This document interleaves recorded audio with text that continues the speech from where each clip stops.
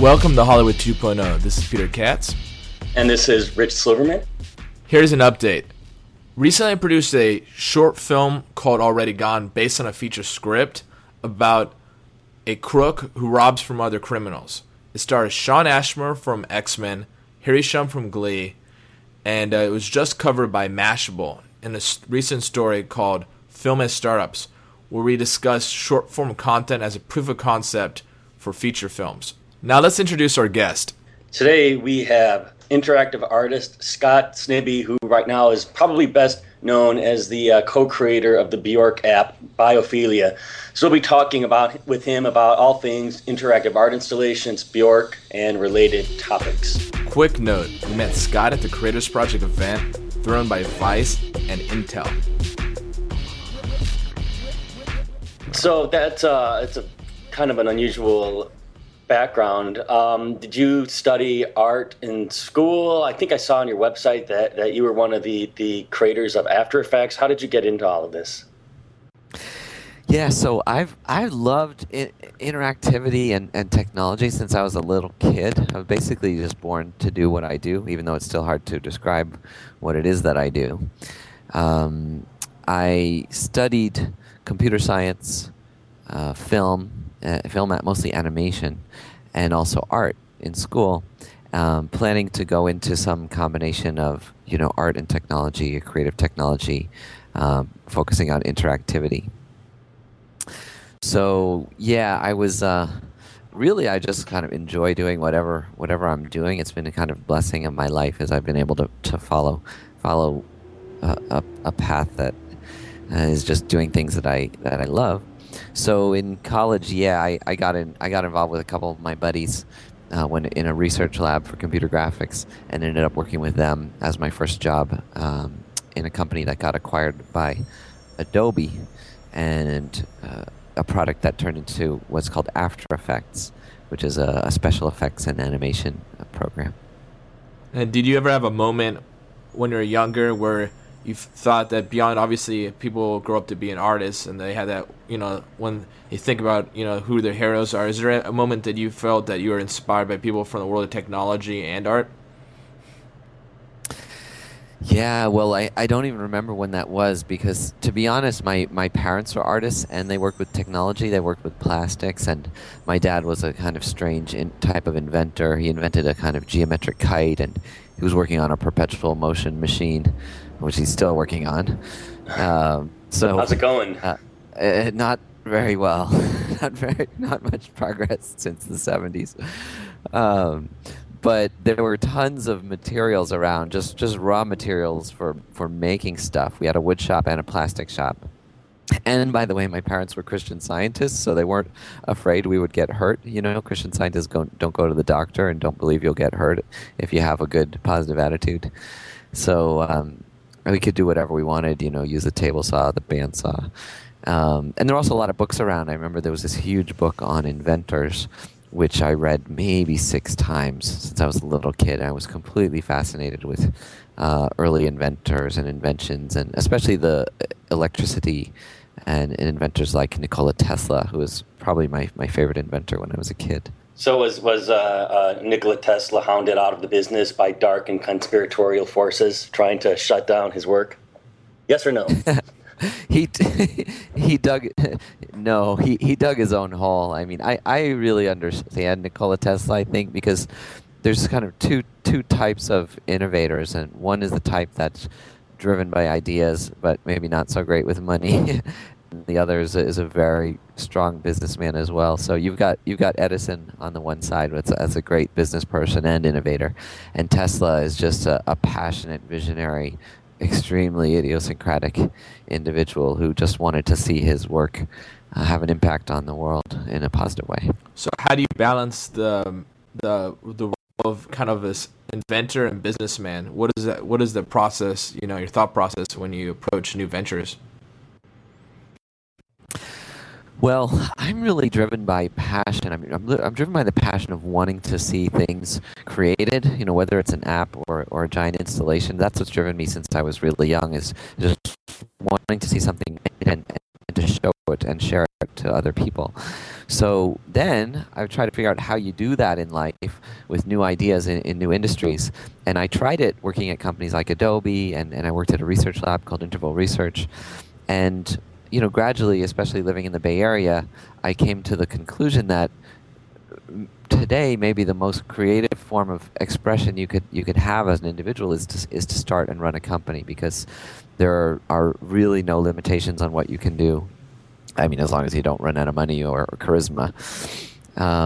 So that's what I've been doing, and I think you see it. It's quite interesting seeing what's going on in culture, because you see even a lot of Hollywood stars becoming entrepreneurs now. They can do anything they want. They have tons of money, and a lot of them, like James Franco and Jared Leto, they're entrepreneurs. They have multiple business ventures they're pursuing. They're up here in Silicon Valley, so I think it's an exciting time. It's it's kind of like in the 1920s and 30s in Paris with the art movements. Do you, I think, yeah.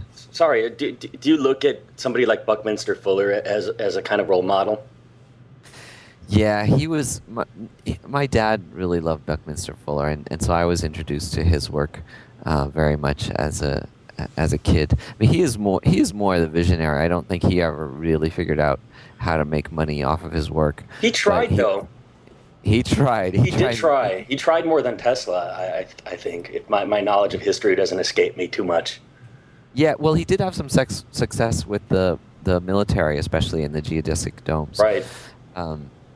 However, mostly he was trying to change the planet for the better. I think he was one of the first people that realized the problem with exhausting the world's resources, and I believe he invented this term of ecology, the idea of looking at the complete system of the planet and figuring out whether it's going to survive. I was really struck by something I read in one of his books when I was a kid, that he said he thought the Earth had just enough natural resources in order to get humanity going on a sustainable path, much like the yolk in an egg.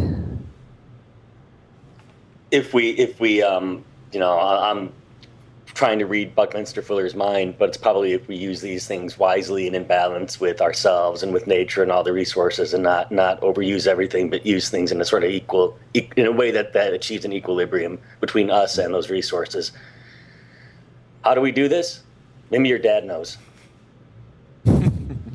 And on another note, what I find interesting is that a lot of people talk about like the message when it comes to what is the story, whether or not it's a film or a video game. But then there's a whole other thing that people really don't talk about, is just the user experience. It's kind of like people always carry their cell phones and and they never let go of them. If a lot of people really have like a really close relationship with technology. I was wondering when you look at the combination of how people really have such a personal relationship with their technology and that experience, and then you mix it with art, like music or or film or storytelling. How do you combine those different elements, the interaction? Great question. Well, in my opinion, interactivity itself is a medium with the same emotional expressive potential as music or as film has. And it combines with audiovisual elements. Their interactivity is not one of our senses, right? It exists within the context of our visual or sonic and tactile senses. So it's a time-based medium, and I think the best way to master or to get ideas for interactivity is to look at the success of other time-based media.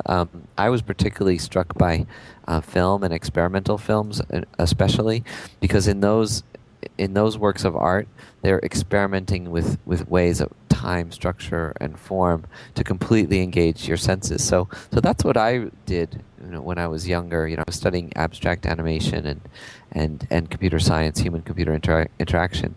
And what I was trying to do was combine those two things, because just starting from nowhere with interactivity, you're looking at decades until you innovate and create great ideas. But if you start borrowing from other fields where they've already figured out temporal structure. The other one, of course, is music.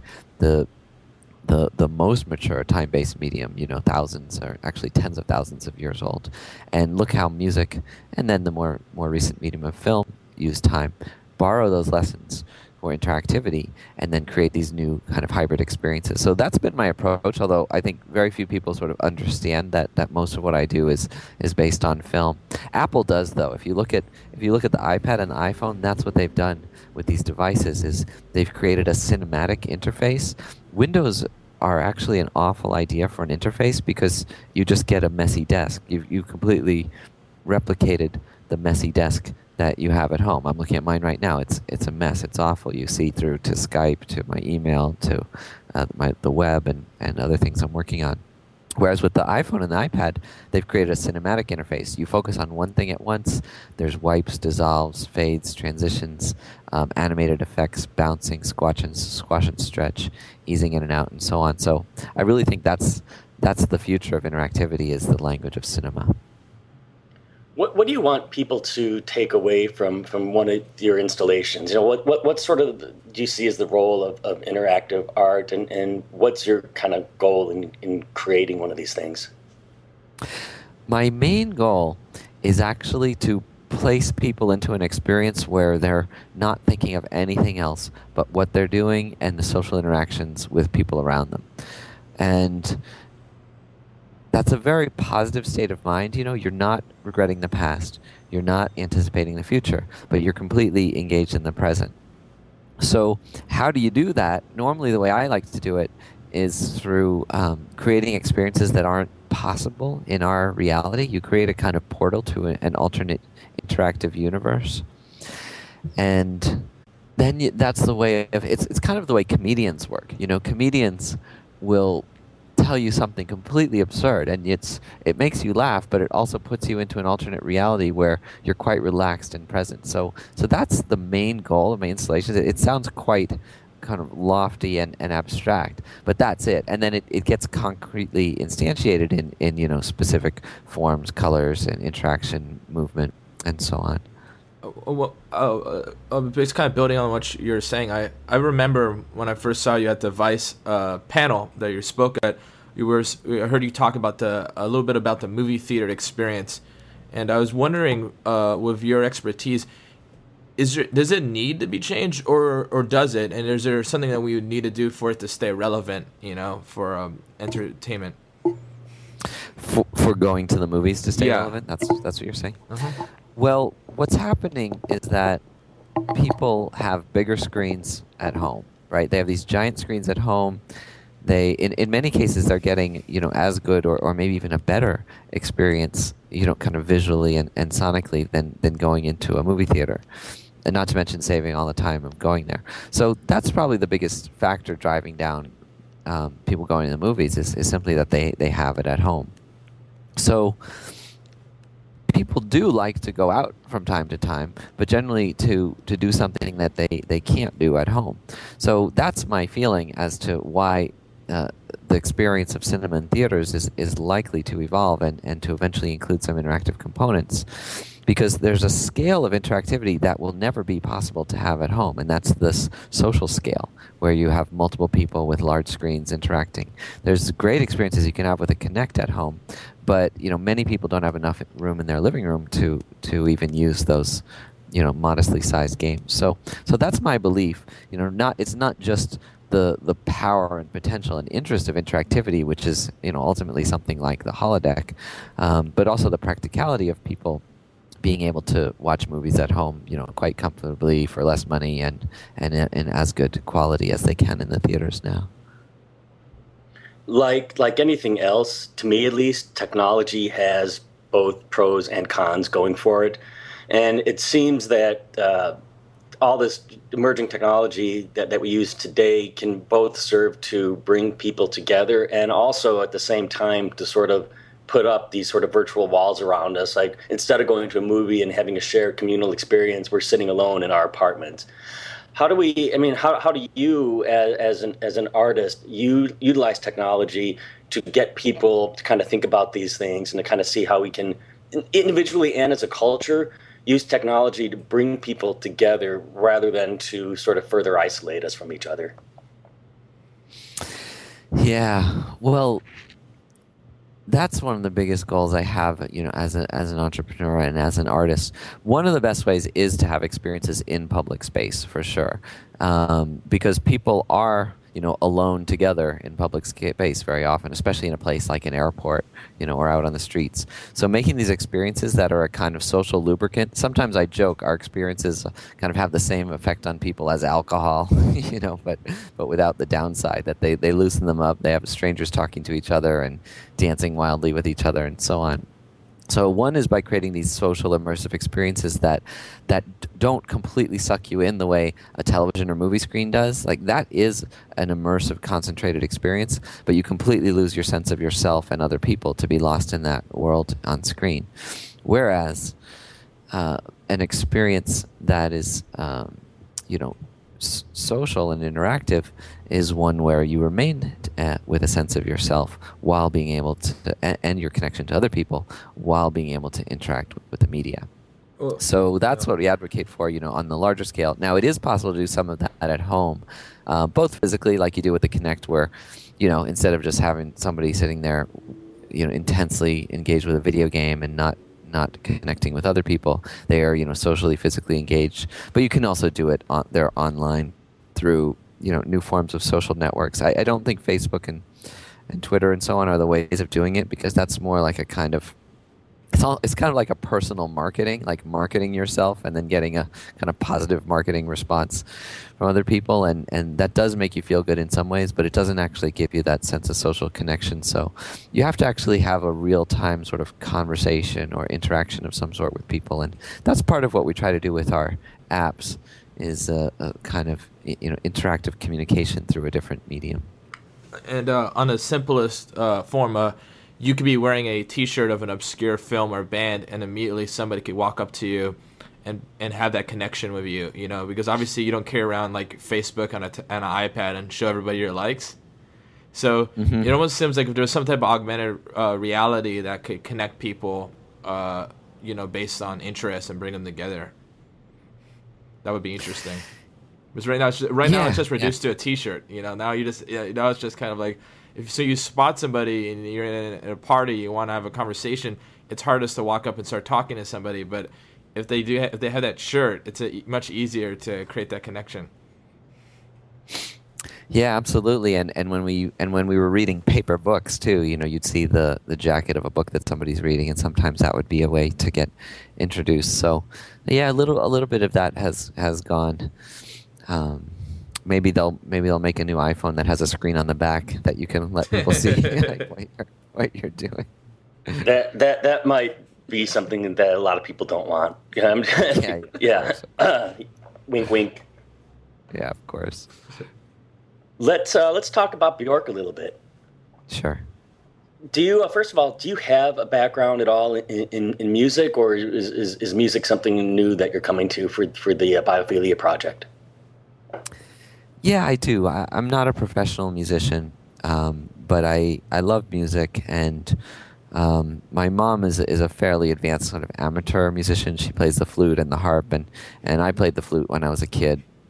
But I was more into computer and electronic music. I got my first kind of music program when I was I think about 13 years old. There was a program called Music Construction Set on the Apple II, and I really got into making music that way, putting in music that I knew and also trying to compose music, but never thought of music as a career or an avocation. I think I was in a band in college, but it was a very experimental band. Like I was banging a bike with a lock, I think was how I played my instrument. So, but I was a very passionate, listener of music. And I had a radio show too. I used to have a radio show for several years. So I was always making interactive audiovisual programs on the computer. And then in the mid-90s in my career, I worked in a music research lab at a company called Interval Research for about 4 years. And that's when I got really serious about interactive music, and I worked with some amazing collaborators, including a guy named Lucas Gerling, who I became very close with, and we still collaborate. And we also had a chance to work with some major musicians like Laurie Anderson and Brian Eno. And we were trying then to release our work. We were really influenced by the emergence of Pro Tools, this new way of making electronic music, and DJ culture, the way of cutting, scratching, and also manipulating music in real time, as well as video games. That was a time when video games all of a sudden took off with the Nintendo and the PlayStation. So we mashed up all those things into video game-like interfaces where you could create and remix electronic music. It's much like an app called Oscilloscope. There's an app we made called Oscilloscope, which is actually based on some of those ideas from back in the 90s. At that time, we couldn't find a way to distribute it. We were trying to get a video game deal with Sony, but it kind of never went through. So yeah, I've been doing this for about, say, professionally since about 1996, and then I had a kind of amateur interest for a long time before that. But all of a sudden, it became a reality when the iPad came out, and I released Bubble Harp and started working on some of those other programs. And then Bjork approached me, and then really got it even deeper with music, and learned so much about music from her and her engineers and other musicians. What was your biggest challenge? What were your biggest challenges when creating the Bjork app? The biggest challenge was the massive scope of the project and the number of collaborators and the ambitions of Bjork in terms of what she wanted to achieve. All those things were huge challenges. Did she come to you with the concept of what she wanted the app to be? Or did you just know she wanted to combine music with some kind of interactivity and a visual component to it? Yeah, she had a very strong idea of what she wanted to do. She had already written all the songs and had them in a kind of draft form. And she had the idea that she wanted an interactive experience with music as the primary, quote, album experience, rather than merely a CD or a digital download. So she explored several ideas. First, she had the idea to make a touring exhibition that would tour to science museums because the subject matter is nature.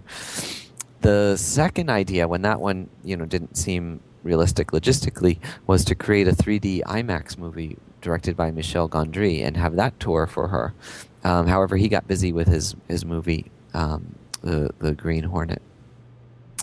So then the iPad came out, and she saw that, and she had also, by the way, been creating the music for this album using new musical instruments that she had designed. Some of them were designed for a tablet, an old tablet device called the Lemur, and the iPad looked an awful lot like the Lemur, and so she said, this is the place to do it. I want to make every song an app. I want to have some experiences that are like the instruments I made to write this music, and other experiences that are more like the natural experiences that are the subject matter and the inspiration for the music. So she approached me as well as a couple other developers, and we all came together and formed a team to create the project.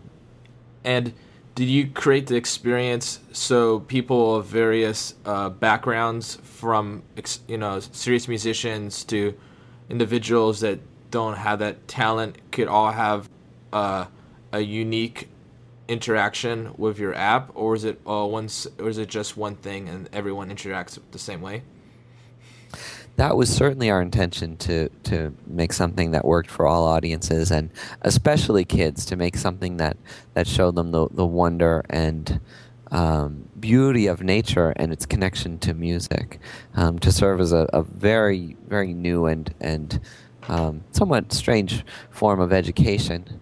Not a kind of pedagogical or didactic form of education, but more an experiential form of learning that gets you really excited about topics like arpeggios or dark matter, viruses, and so on. So, but the app is very, very deep, and even really hardcore fans, when I give them a demo of the app, they see a lot of things they didn't realize were there in the app. It's very deep, and I think it's quite early for such an app to exist, in the medium, because it's pushes the limits of what's possible. So I think people will keep using this app for a long time and gradually kind of discover how it uniquely expresses interactive music through this medium of the touch tablet.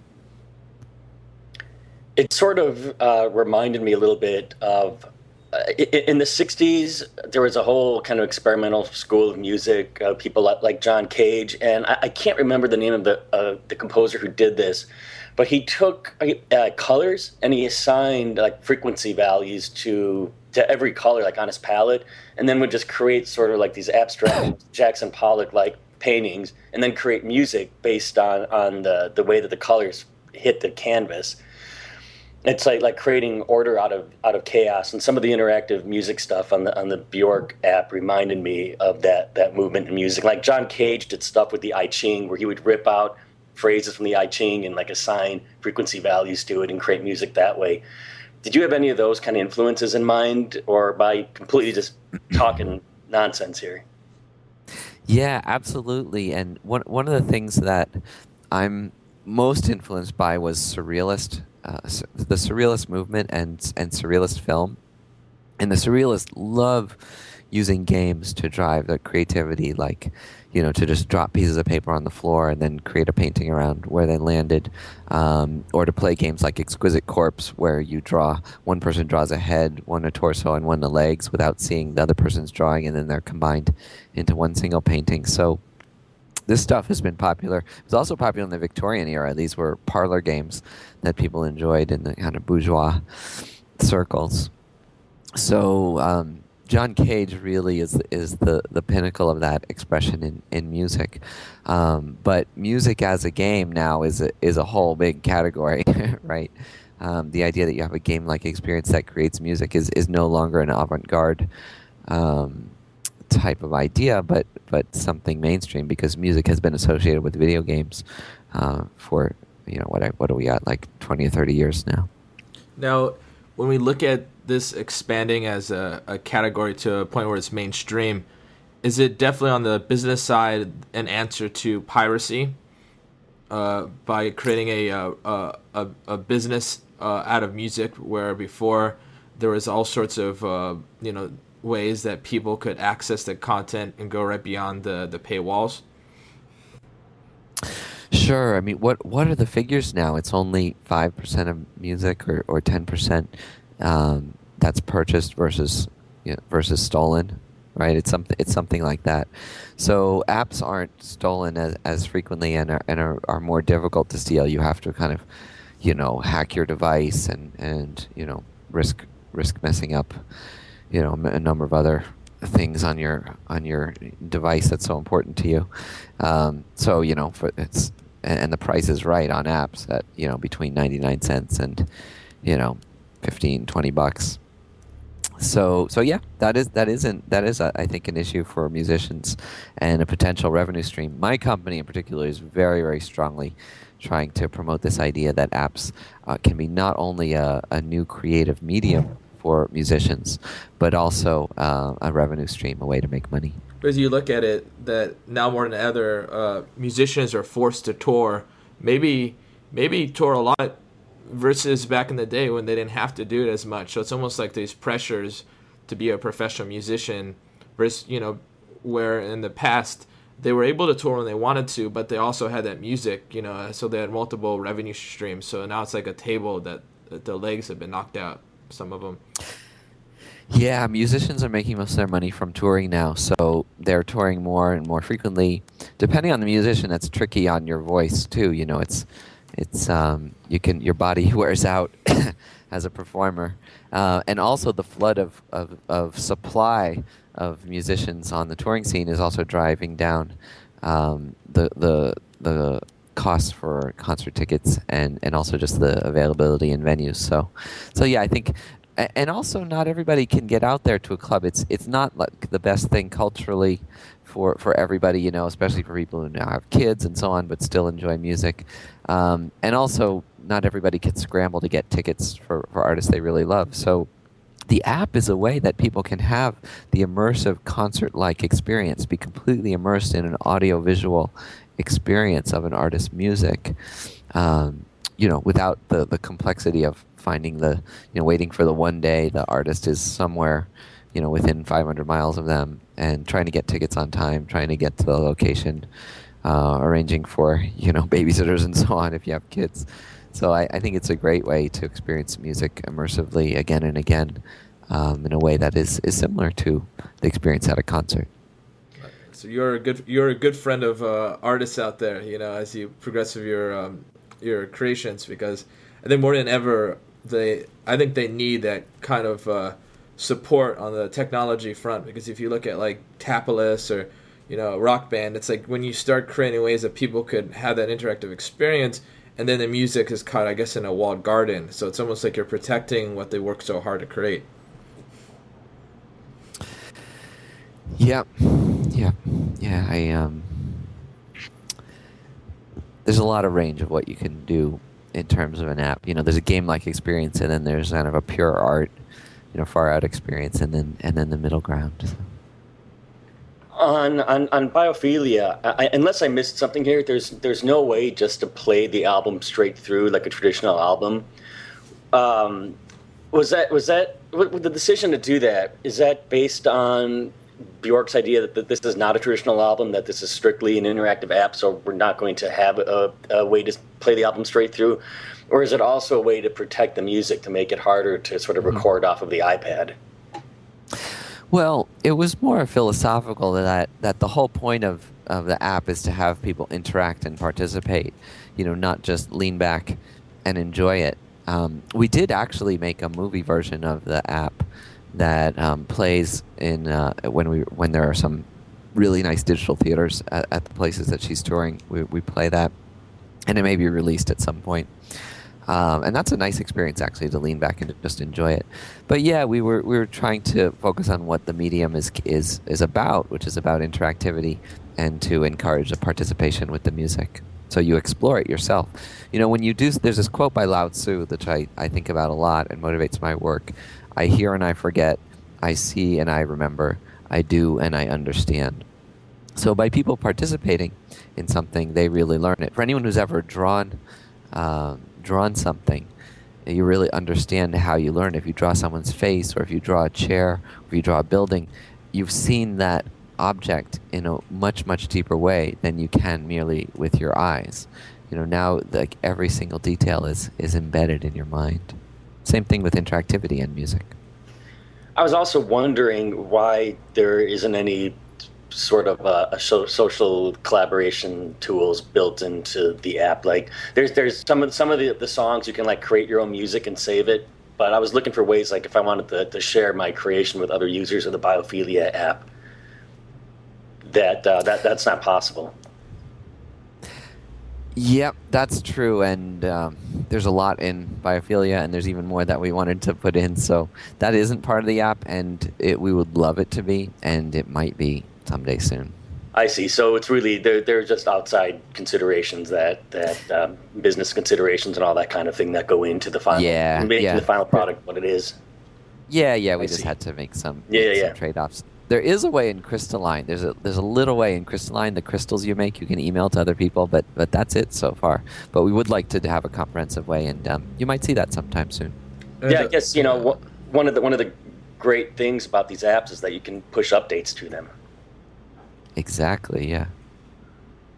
And what musicians, you've worked with Bjork. What other ones have seemed to be receptive to your ideas? What other artists? What other musical artists? Yeah, that seemed very receptive to your ideas that you spoke to, and that wanted like start experimenting. Well, I can't mention any names, but we have been talking to a lot of different artists, and we've been into a lot of major labels too. I mean, the head of a major label, when we asked him, I said, are any of your artists interested in doing this kind of thing? He said, what do you mean? Every one of my artists has come in here and showed me this app and said, can you do something like this for me? So there's definitely an interest from artists, and of course there's a few other artists we're working with right now. There are all kinds of business complexities with the record labels to get over in order to do that. The Bjork project was in a really sweet place because she had all the rights to her music, and she could decide to go app first and then work out the other business arrangements for distributing the CD and the publishing rights and so on. But most other artists have a pre-existing relationship with the label, and then We're spending a lot of time negotiating with the label. Everybody has great intentions. It's just the complexity of all the different divisions and the percentages and so on. So things are going a little more slowly than we thought, but you'll be seeing more music apps from us quite soon. Because you see a lot of, I guess there's a lot of red tape, you know? But on the flip side, you see a lot of web startups that are able to, Turntable FM, and there's various ones that are able to work with it. So it's kind of like, it's like a balancing act to be able to move forward with, obviously from the technology front. I was wondering what you think of an idea of where if people would purchase music, that they would have some type of representation in like a game world, like a digital good that would represent their purchase. So it would show people that they're a legitimate fan. And it's almost like I said in the past before, it's like wearing a t-shirt of a band. So it's just some way to, like, I guess, use something that have a visual representation of somebody's commitment to a musician, and it's put into like a Farmville-like environment. Just, so it's like if iTunes took that to show people that they were fans, That's a terrific idea. Especially if other people can see it.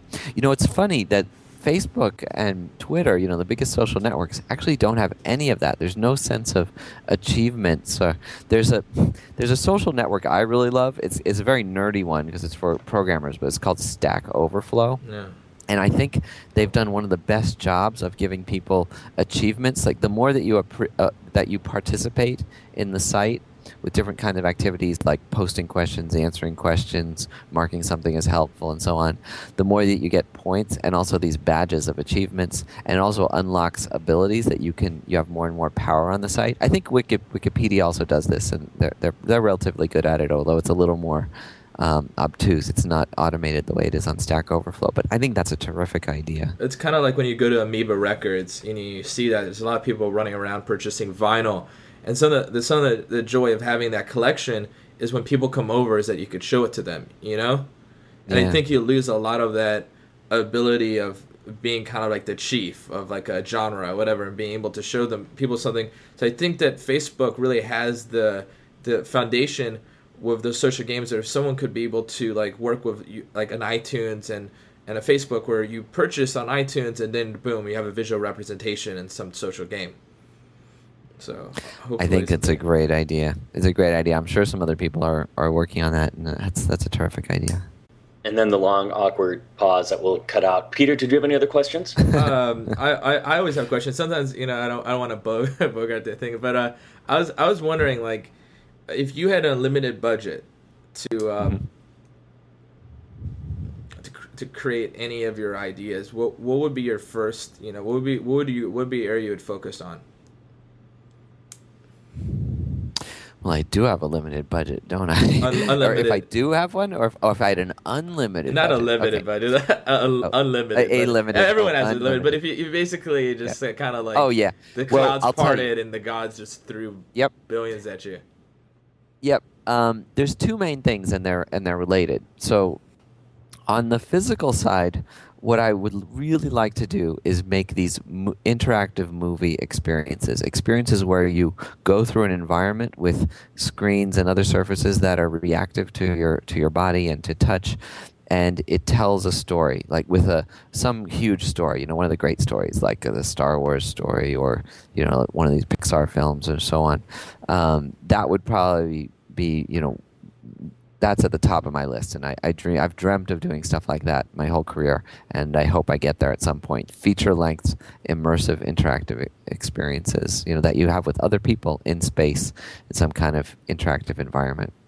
Would that be something that would be done like would that be something that would be done like as a road show, like in the 50s and 60s when they did these CinemaScope road shows, and I like went from theater to theater? Because I'm thinking something like that would be difficult to scale. Yeah. There's lots of ways to do it. It could be done in a specific Rich, I said unlimited budget, so come on. Oh, so right. Yeah, we can build 100,000 theaters like this. Cool. Yeah. We're talking about an alternate reality that there's just billions of dollars raining from the sky, and you could basically implement any idea. But what was the next idea you had, Scott? So the next idea is essentially the same thing on tablets, is to reinvent the movie in an interactive touch form, and to have a world that you can touch and interact with and advance a story. and be a part of. So I think Biophilia comes the closest to that, and that's why I was so pleased to be a part of it. But to do it more from the movie side, and again, it probably makes most sense with something totally fantastic. Again, like a Pixar or something with these really fantastic characters and a whole alternate world. So same thing, big multi-million-dollar projects, not that huge compared to the budget of movies, more like a few $1,000,000 rather than tens or hundreds of millions of dollars. And if it's done as a tie-in with a movie, you could divert some of the marketing budget to create this new interactive experience with the movie. So that's my long-term dream, and I hope it comes true. And you get to sell a film as an app, and where it's more protected. Exactly. How do you feel about 3D? I'm curious. Is it a gimmick, or does it make movies more immersive, and can it be applied to the tablets? So it is. So it does make things more immersive. I've only seen a handful of 3D movies because they make me the discomfort really bothers me. I don't like eyeglasses on my face, and it kind of makes me a tiny bit dizzy or headache. But for things that were really worth it, I think I've seen like 3 or 4 3D movies for that reason. I saw Avatar. I saw the Wim Wenders movie recently. I saw the Werner Herzog Cave of Forgotten Dreams. That was awesome. Yeah, the Wim Wenders movie was good too. Yeah, and 3D massively added to the experience of those movies. But still, for me, it was such a physical hardship, like literally a pain in my head that you pay twice as much for. So I kind of have a feeling other people feel the same way I do, and I'm quite concerned that there might be a crash with the 3D movies for that reason. Maybe it's just a technology thing. My wife's actually has a PhD in vision science, and she's even published papers on this topic, and she's explained it to me. It's just that it's not, your brain's not designed to see 3D, this illusion of 3D projected onto a flat plane. Like in real life, we see things at different depths, but in a 3D movie, the things aren't really at different depths. They're just the different disparities. I know this is getting kind of technical here, but they're just different horizontal disparities. They're not different depths in the Z plane, and so it's also unknown what effect that has on young kids. Young kids aren't supposed to look at these 3D things at all, because it might actually hamper their brain development. So a lot of issues with 3D, even though it's such an amazing medium. Maybe they'll be worked out technologically, but I'm not convinced that it's a long-term phenomenon. Could be wrong, though. The current state of glasses-less 3D is not that great. If you've ever been able to play around with a 3D cell phone, it's okay. But you really have to hold it in a certain way, and it still, I think, has the same problems that you're talking about. Yeah, they use this lenticular technology, like you see with this kind of Jesus right. prints and things like that. It's kind of cool, but it's hard to see looking at that all day long. But I'm sure eventually they'll solve all these problems. It would be a lousy experience if you're at a movie theater and you got the wrong seat, and so you just saw you didn't see it the right way, so you're just like suffering through the out of focus version of the glassless 3D. Yep. So yeah, that's the story. But I could be wrong. Ask a bunch of kids and see what they're doing. But this was great, and I really enjoyed the podcast.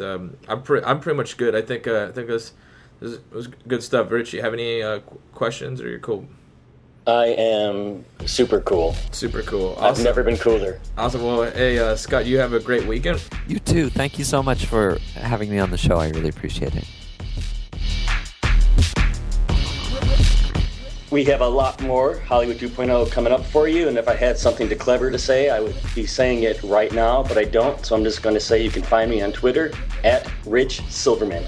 And you can find me at peterkatz.net, KTZ, and check us out on Facebook, Hollywood 2.0. And to find more innovators like Scott, go to thecreatorsproject.com.